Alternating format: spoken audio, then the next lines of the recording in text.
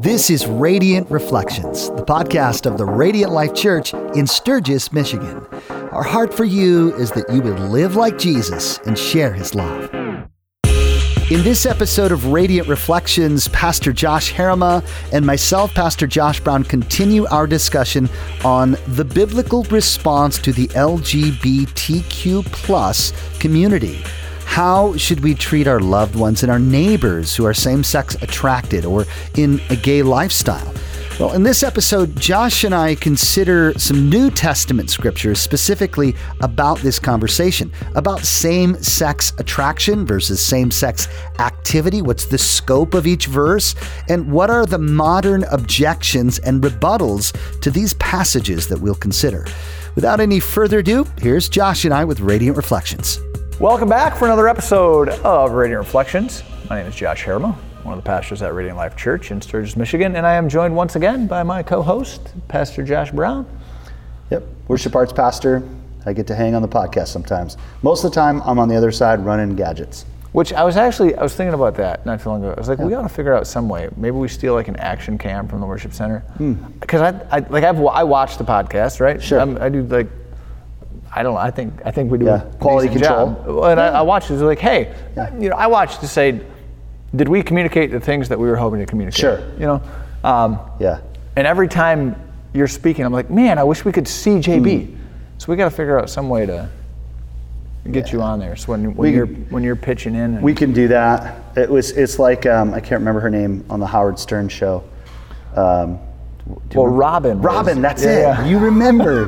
Good for you, man. Yeah, I'm basically the Robin of Radiant Reflections. Yeah. There you go. Offsite.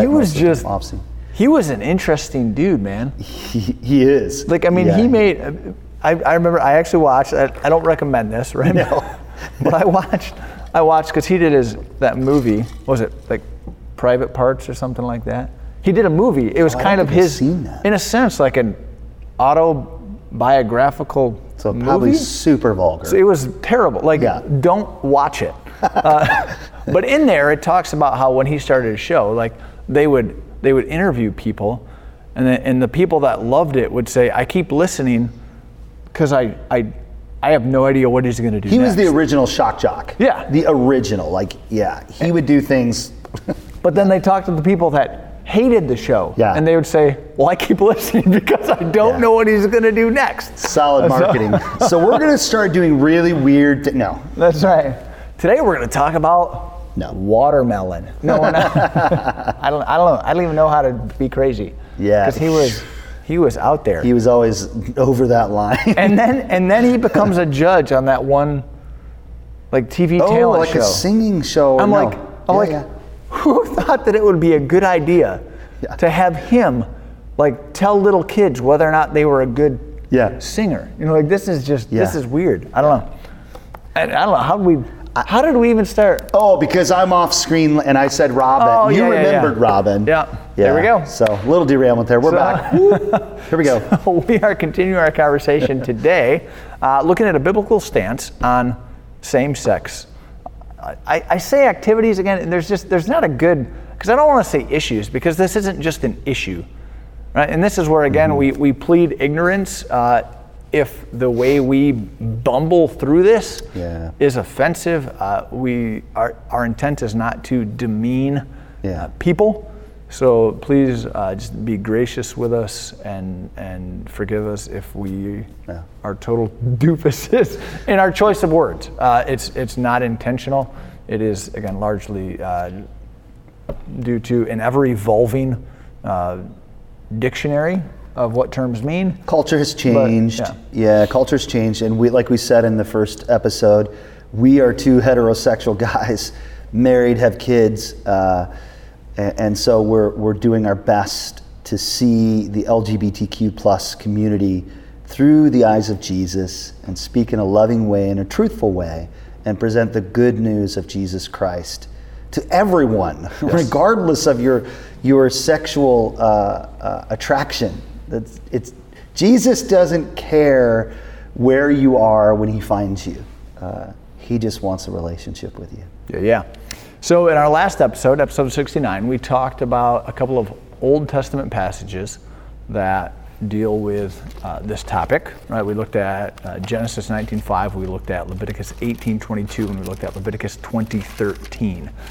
We did a little bit of a breakdown of, does the Leviticus passage, do those still apply today? We talked about that. If you didn't catch episode 69, stop this one, go back and watch that, and we'll continue to build on kind of those themes here today as we look at Newer Testament passages. Because you could say, even if you don't believe us, right, in how we handled the Leviticus passages, you say those don't apply. That's Old Testament. That's Old Testament. That has nothing to do with me.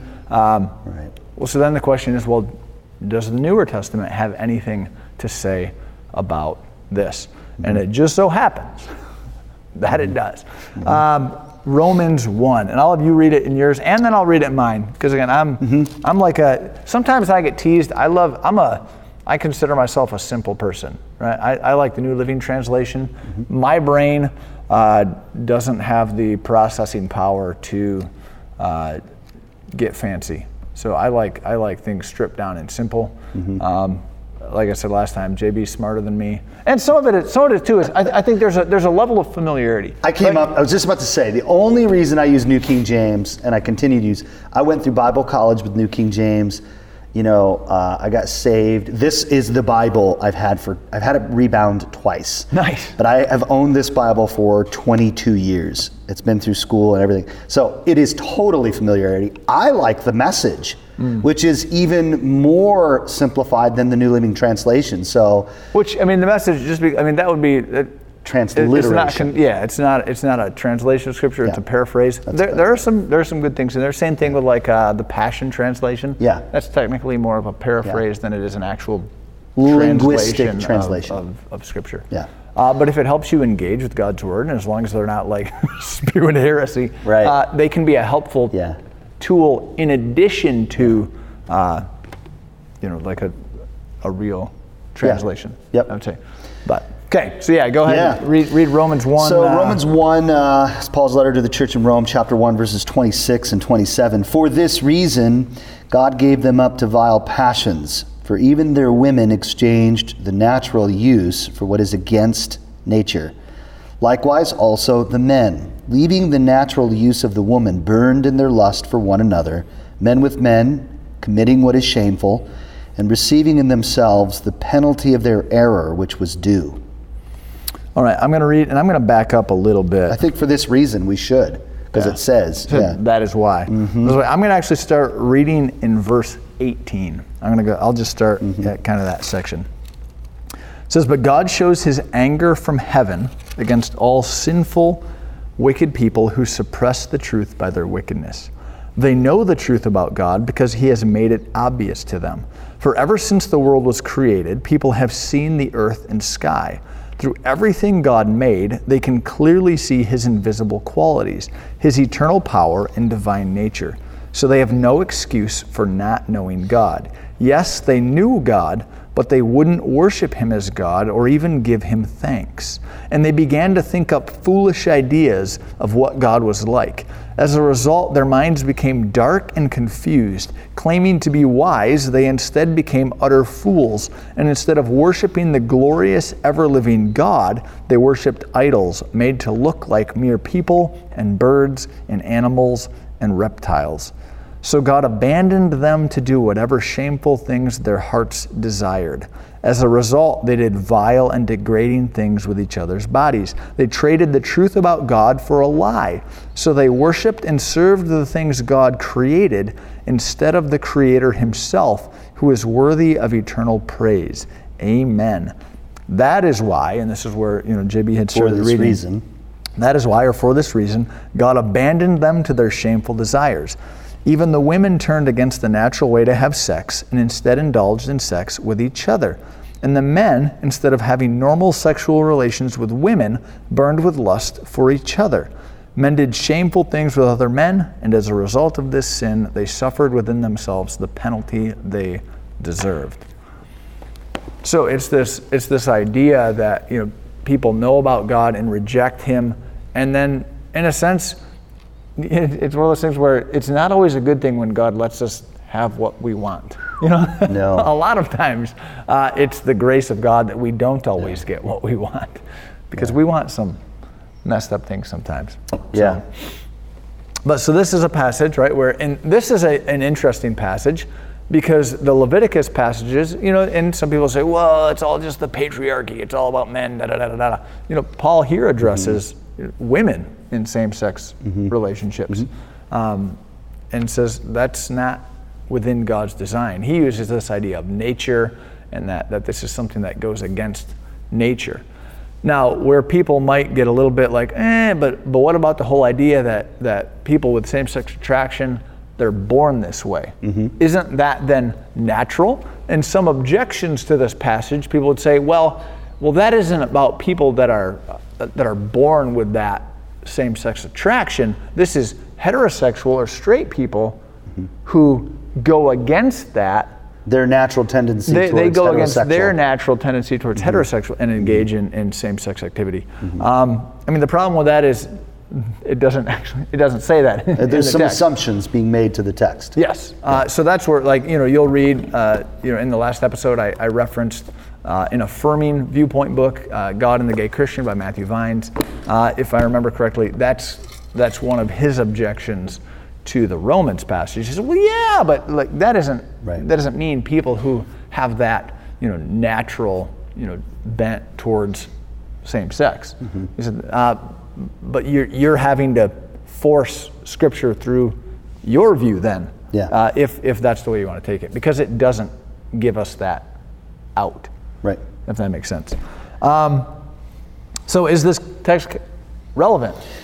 I think it's very relevant. Very relevant. Very relevant. And I think it's amazing that the text starts with the root cause and the foundation for this, which is a rejection of the authority of God over people and the worship of other things, right? It could be self. And this is a longer conversation, and I love how Preston Sprinkle, again, in Grace 2.0, he attacks this way back to creation and begins looking at what Romans 1 refers to as nature, what is natural, referring back to God's original intent at creation, the original intention of sexual intimacy, which we know is procreative, right? We know science and biology shows us that gay sex does not produce offspring, doesn't make children. So we know that this text is actually referring back to God's original intent for sexual activity in the garden, which is offspring, which is the blessing of children, which is teaching children the ways of God. And there's the family unit there's a lot of things. And all of that spins out when you reject God as creator, as authority over your life. This is just one expression of what idolatry does. It's just one expression. Yeah. So I believe this is very plain. And I like, Josh, that you mentioned that it does identify not just men with men, but lesbian relationships, sexual relationships as well. Right. So then, again, scope of the verse, again, we kind of hit on that already. Now, I will say one of the objections here, people will say, well, yeah, if you look at the ancient world, and this would be applied to the Old Testament passages, and that's my fault we didn't bring it up in that conversation. But people would look at the Leviticus passages, they would look at this passage in Romans and the passages we'll get into next, and say, well, yeah, but that's referring to same-sex interactions that were exploitative. Right. There was a practice, in Greek and Roman culture called pederasty, right, where like a man would have sex with like a teenage boy or like a young slave, and there were these practices that well documented. Yeah, this is a real thing that happened. Yes. And people who would have kind of an affirming view that would say, well, yeah, hey, if I'm in a faithful, monogamous, same-sex relationship, that isn't what Scripture was talking about. But again, the issue there is Scripture doesn't say, hey, these are... As long as you have permission, right, and as long as it's two people who agree, then it's okay. It doesn't say that. Right, and there have been some people, and again, and if I misrepresent Matthew Vines and you read through that book, or if I reread through it, I'm sorry if I misrepresent. But he would say, well, again, like if it's committed, it's okay. You're having to force that onto the scripture because it doesn't say that. Right. It doesn't. And in fact, in Preston Sprinkle, he has a pastoral paper and he talks through he does 15 objections and responses, to a kind of great a biblical article. Sexual ethic. Again, centerforfaith.com. You can go find those pastoral papers there. But yeah, when you look at this, right, he actually says there's a specific word in Greek for pederasty that is not used in these passages that we're looking at, right? So to say, oh well, this only meant this, that is loading a whole lot into here. Whereas, I mean, these at face value come across as a blanket statement about same-sex activity, like sexual activity. Don't do it. Hey, man with a man, woman with a woman. That's outside of God's original intention. That's outside of God's design for human sexuality. So yeah, we don't really have an out. Again, and we could go a long time talking about that. Again, we're just trying to kind of whet your appetite and give you some resources, which again, centerforfaith.com. Sam Alberry is God Anti-Gay. Kevin DeYoung, What Does the Bible Really Say About Homosexuality? Preston Sprinkle, People to Be Loved. And then again, I did the affirming side with Matthew Vines, God and the Gay Christian, if you want to check those out. All right, anything else on the Romans one? No. Shall we jump to 1 Corinthians? Yeah. 1 Corinthians 6. You got it? Yep. 9 and 10. All right. You want to read that for us? Do you not know that the unrighteous will not inherit the kingdom of God? Do not be deceived. Neither fornicators, nor idolaters, nor adulterers, nor homosexuals, nor sodomites, nor thieves, nor covetous, nor drunkards, nor revilers, nor extortioners will inherit the kingdom of God. All right, I got to read it in the New Living Translation, which they're actually, so in the last episode we talked about Sodom and Gomorrah. So that's where we actually see kind of the church culture, not church culture, or anything, but just the terminology, right? A little bit of a rabbit trail. Yeah. Right? I've heard people on the affirming side say, hey, like the word homosexual never even showed up in Scripture until, 100 years ago. So that's not what Scripture's talking about. It's like, well, yeah, but was that word in the culture at large? Right. Again, right. Language is an ever-evolving thing. So the fact that specific word might not have shown up until 100 years ago, that doesn't really mean anything. Yeah, it's just a new word to define something that had already existed. Right. Yeah. 10 years Historically. ago, 10 years ago, nobody would have had any idea what yeet means. Thankfully. I still don't know what yeet means. I asked my kids, and they're like, "It's yeet, Dad." Yeet is yeet. Okay. Right? I'm like, that's a really bad argument. Right. That's right. But anyway, so here you see, that word sodomite, right? Because at that point in time, right, that was the terminology that was brought to the table. And as language evolves, we reflect that. We don't change the meaning of Scripture, right. but we reflect, the evolution of language in Scripture. Again, same reason why I don't do my quiet times in King James or something like that, because that's not wording that is familiar to me. So, yeah, I don't know. Sorry, a little bit of a tangent there. No. So I'll read. I'll be interested to see how your translation parses out the two terms that this does: homosexuals nor sodomites. Yeah, which I'm interested to see what yours says. I'll have to pull up. Sorry, I'm getting original language here. Yeah, if you want to get it on. Go ahead. While I'm reading. Yeah, I got it. Got the app. So 1 Corinthians 6, 9 through 10 says, "Don't you realize that those who do wrong will not inherit the kingdom of God? Don't fool yourselves. those who indulge in sexual sin, or who worship idols, or commit adultery, or are male prostitutes, or practice homosexuality, or are thieves, or greedy people, or drunkards, or are abusive, or cheat people, none of these will inherit the kingdom of God. I'm going to read verse 11. Some of you were once like that, but you were cleansed. This gets into what you talked about in the last episode, right? The freedom in Jesus, right? He's saying, hey, this is the way some of you once were. Now you were cleansed. You were made holy. You were made right with God by calling on the name of the Lord Jesus Christ and by the Spirit of our God, which is exactly what we talked about in the last episode, which if you missed that, you can go back and catch that. Did you find what our...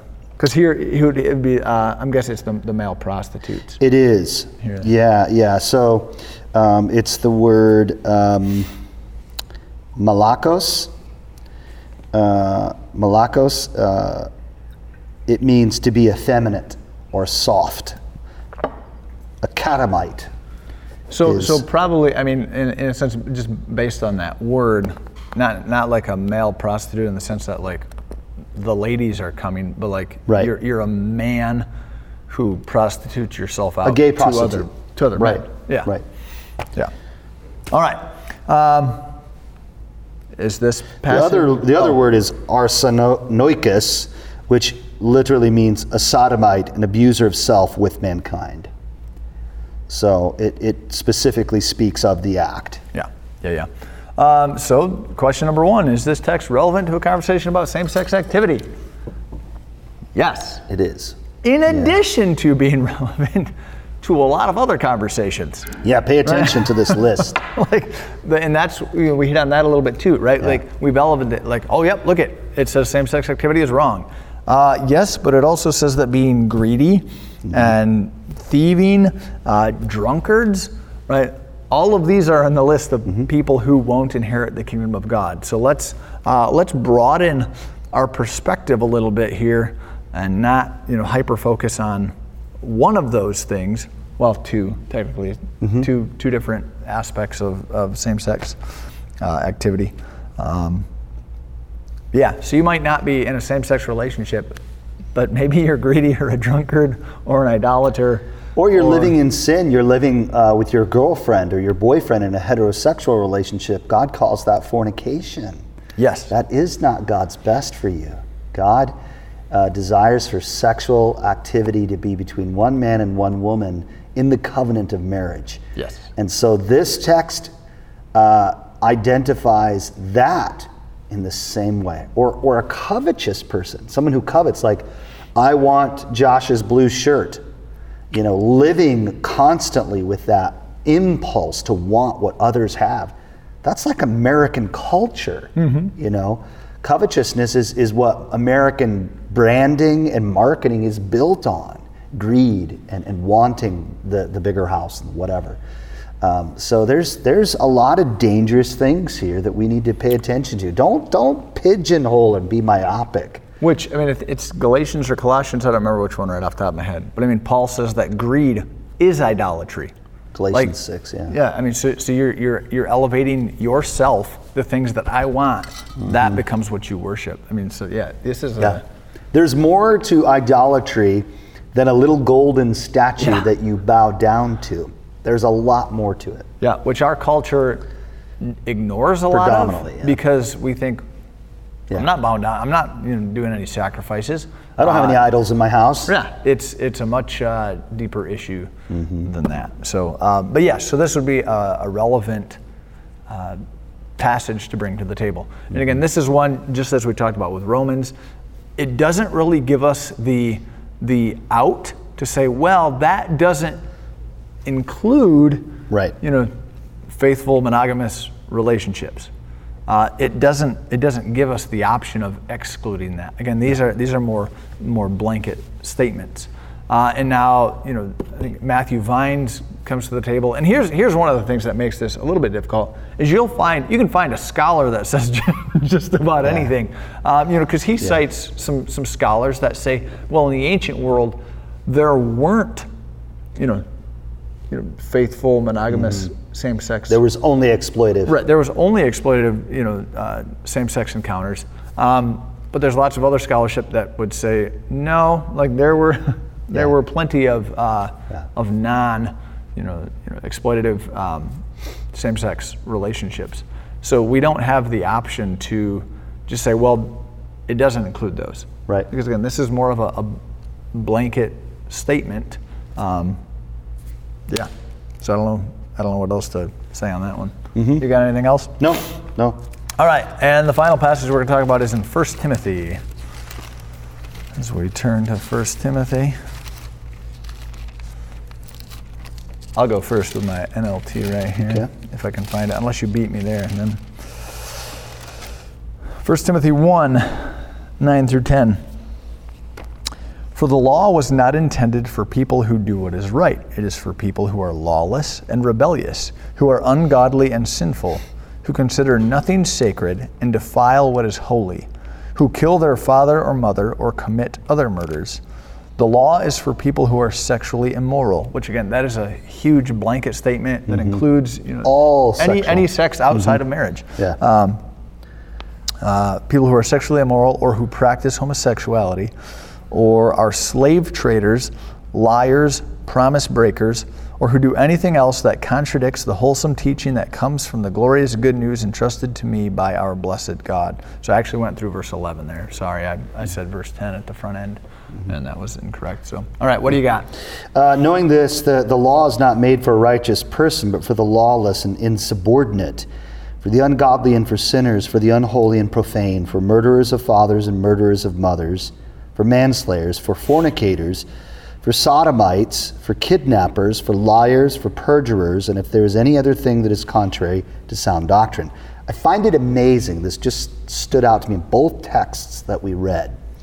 Notice that Paul in both of these texts, he identifies fornication, which is this blanket for all sexual activity that is outside of God's plan, including homosexuality. And in my text it said sodomites. But yet in both cases, he also identifies, independently of that blanket statement of fornication, specific acts of gay sex, particularly specific acts. So it's almost as if the text is saying, don't allow for confusion that if it is monogamous, if it is in marriage, covenantal marriage, you can't read that from this text. Right, because that is one of the objections. It is. Again, like kind of that same argument that they would go back to and say, well, that doesn't mean.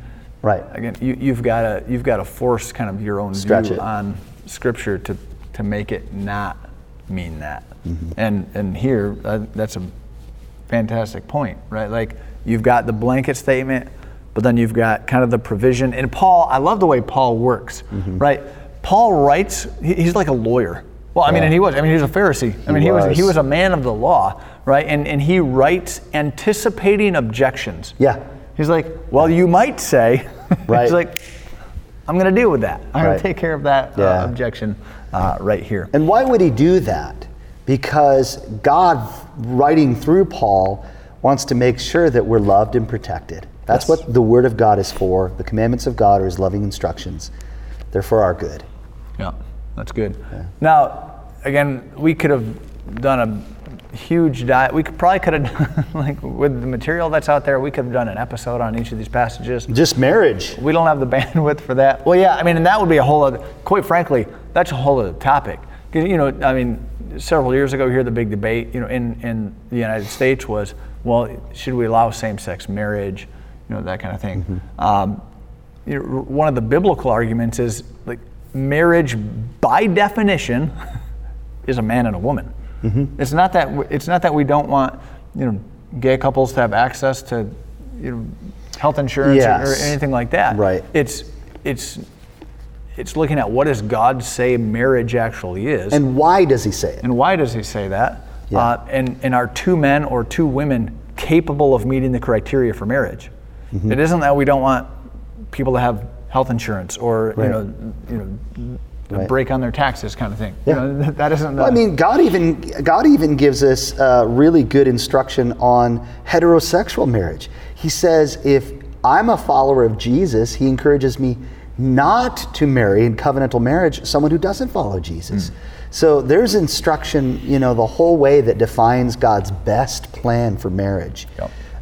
And I personally, that was the real foundation and root that I've learned from Dr. Preston Sprinkle. He builds his entire, we'll call it thesis or thoughts or on the conversation, LGBTQ plus conversation, from the biblical understanding of what marriage is. And I think that's crucial. It's crucial. Yeah, again, he does a really good job walking that line. And we're hoping, we're not going to make any promises. We're trying to get Preston on this podcast. He's a colleague of Sam Alberry, and we've been in conversation with him. So join us in praying that the wisdom that God has imparted, really pray, listeners, viewers, pray that God would make a moment in time and schedule for Preston to join us, because Josh and I know, the rest of the staff at Radiant Life know, we've grown from his ministry. Yeah. We're big fans. We keep his books. I keep his books in stacks in my desk to give out, to help people wade through this conversation far better than I could help them. So pray that God would open a door for us to talk with him. Yeah, it'd be good. Yeah. I do want to, real briefly, I want to hit on the idea of sometimes people look at Scripture and this idea of same-sex activity, and they would apply what is sometimes called a trajectory ethic, right? They would say, well, if you look at the Old Testament and you look at the New Testament, there's this upward movement, right? You read in the Old Testament about slavery, and then you read in the New Testament about slavery, and there's this movement away from structure. I don't know, that's maybe not the right way to say it. And we know slavery is complete wickedness. Right. So it's the worst. And I will say, and this is where, unfortunately, the church has done a crappy job in the past. Like they would say, oh, well, no, look, the Scripture said, first and foremost, slavery was, in Scripture, we're not even talking, not the same. First and foremost, it was not as an apples to apples. You actually read through Leviticus, Numbers, Deuteronomy. There are a lot of protections put in place, and Israel. It's usually talking about hey, if you have a fellow Israelite, they can't pay a debt, and they become your slave. They come and work at your house. To work off the debt that they owe you. It's not slavery like going in ships to another country. Right. And taking people captive from their homeland, bringing them to another country, and forcing them to labor, raping them. Yeah, and all being race-based, right?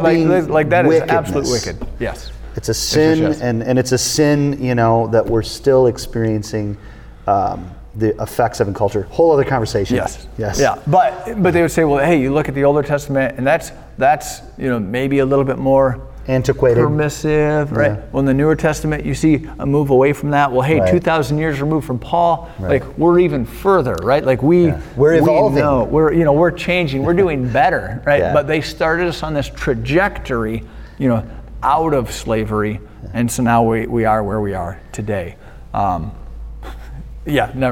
Josh and I came to this very beautiful lobby, family center here, and this morning there was a puddle of water from our new roof. Really discouraged by it, but it reminded us is the second law of thermodynamics. Everything goes from order to disorder. That's right. My grass doesn't get shorter at my house, has to be mowed. How cool would that be, though? Metal doesn't not rust, it gets more rusty. So the trajectory idea of things going from bad to good, it's not real. Science, the world proves it. And here's where it's degrading. Because one of the other issues that people would talk about a trajectory ethic is the role of women. Right? You look at the Old Testament, and you're like, holy cow, those guys were like a bunch of patriarchal. Although even that is misinterpretation. We're imposing our what we think is our enlightened, evolved understanding of things on an ancient, cultural system. They weren't nearly as upset about it as what we seem to be. But anyways, they would say, hey, look, very restrictive of women in the Older Testament. You see movement. Jesus himself was super like affirming of women. He was the greatest feminist in the history of mankind. He did more to liberate women from oppressive culture than anyone had ever done. He said and taught things that were in such opposition to culture, not biblical commandments. Right. It's astounding. Yeah. And Paul tried really hard to match him in that, in elevating the status of women. Yes. So people would say Old Testament restrictive, New Testament much less restrictive, and now here we are, evolved and enlightened in 2021, right. And we obviously know the better. So it's that trajectory idea. Some people would apply that same idea to sexuality. They would say, well, hey, restrictive, Leviticus, like you're all down on it, right? Paul talks about it, but maybe he wasn't talking about stoning anybody. Right. So he's loosening it up, and here we are 2,000 years later. Right. Clearly, we've arrived at the pinnacle of our understanding of sexuality.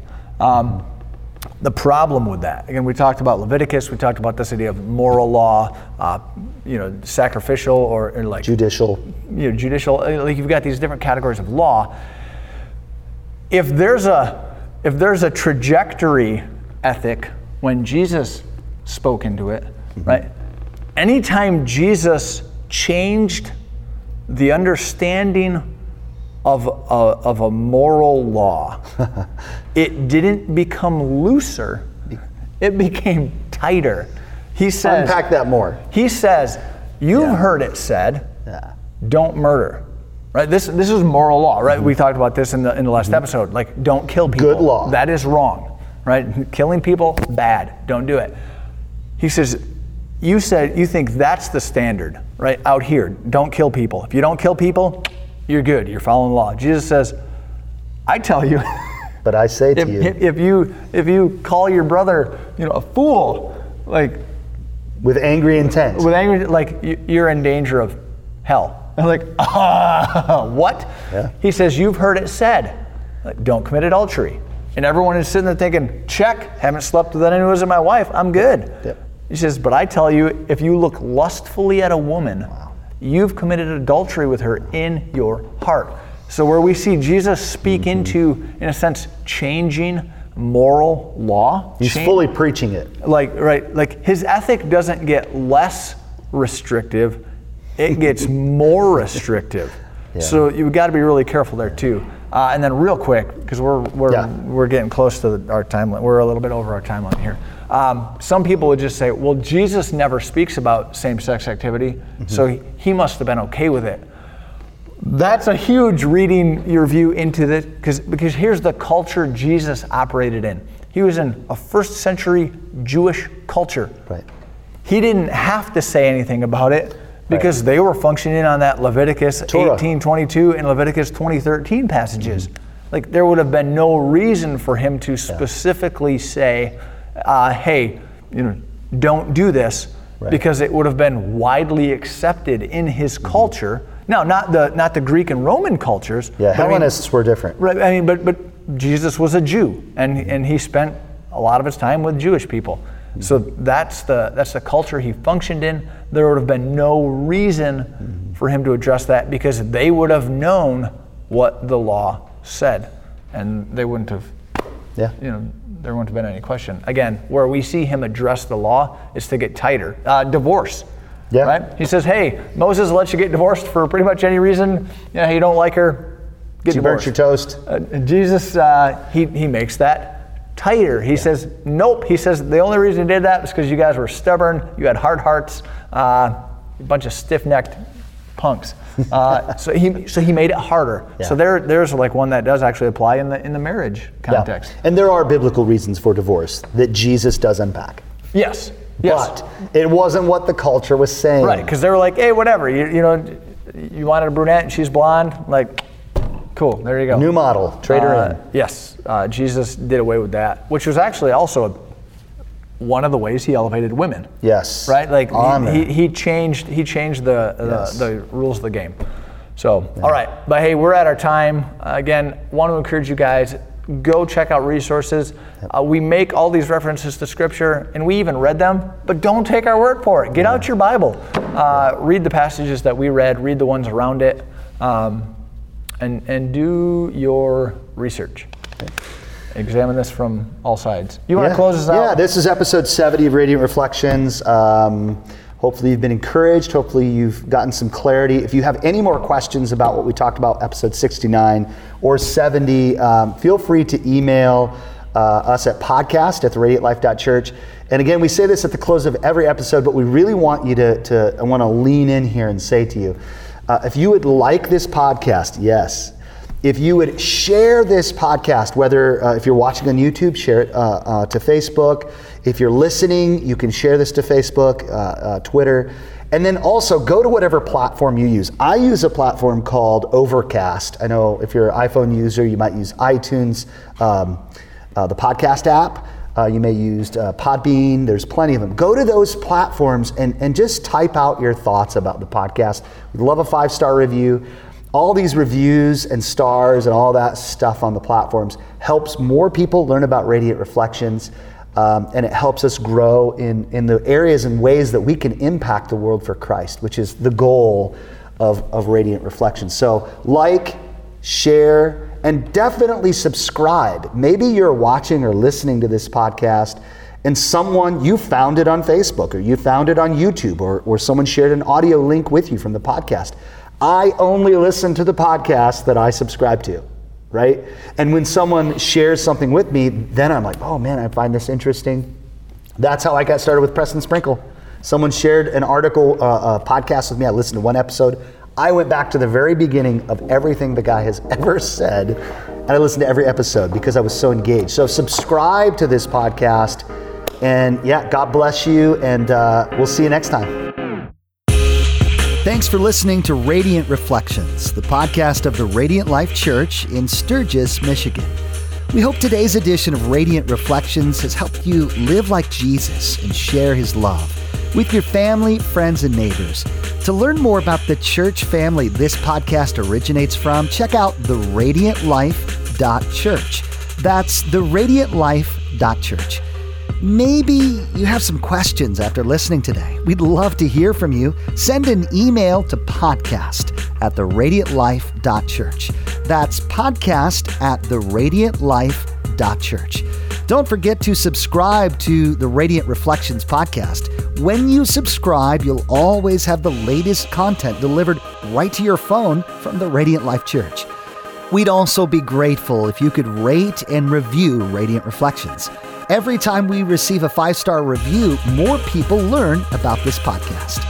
We also want to encourage you to share this podcast on social media and with your friends and family. Join us next time for another edition of Radiant Reflections.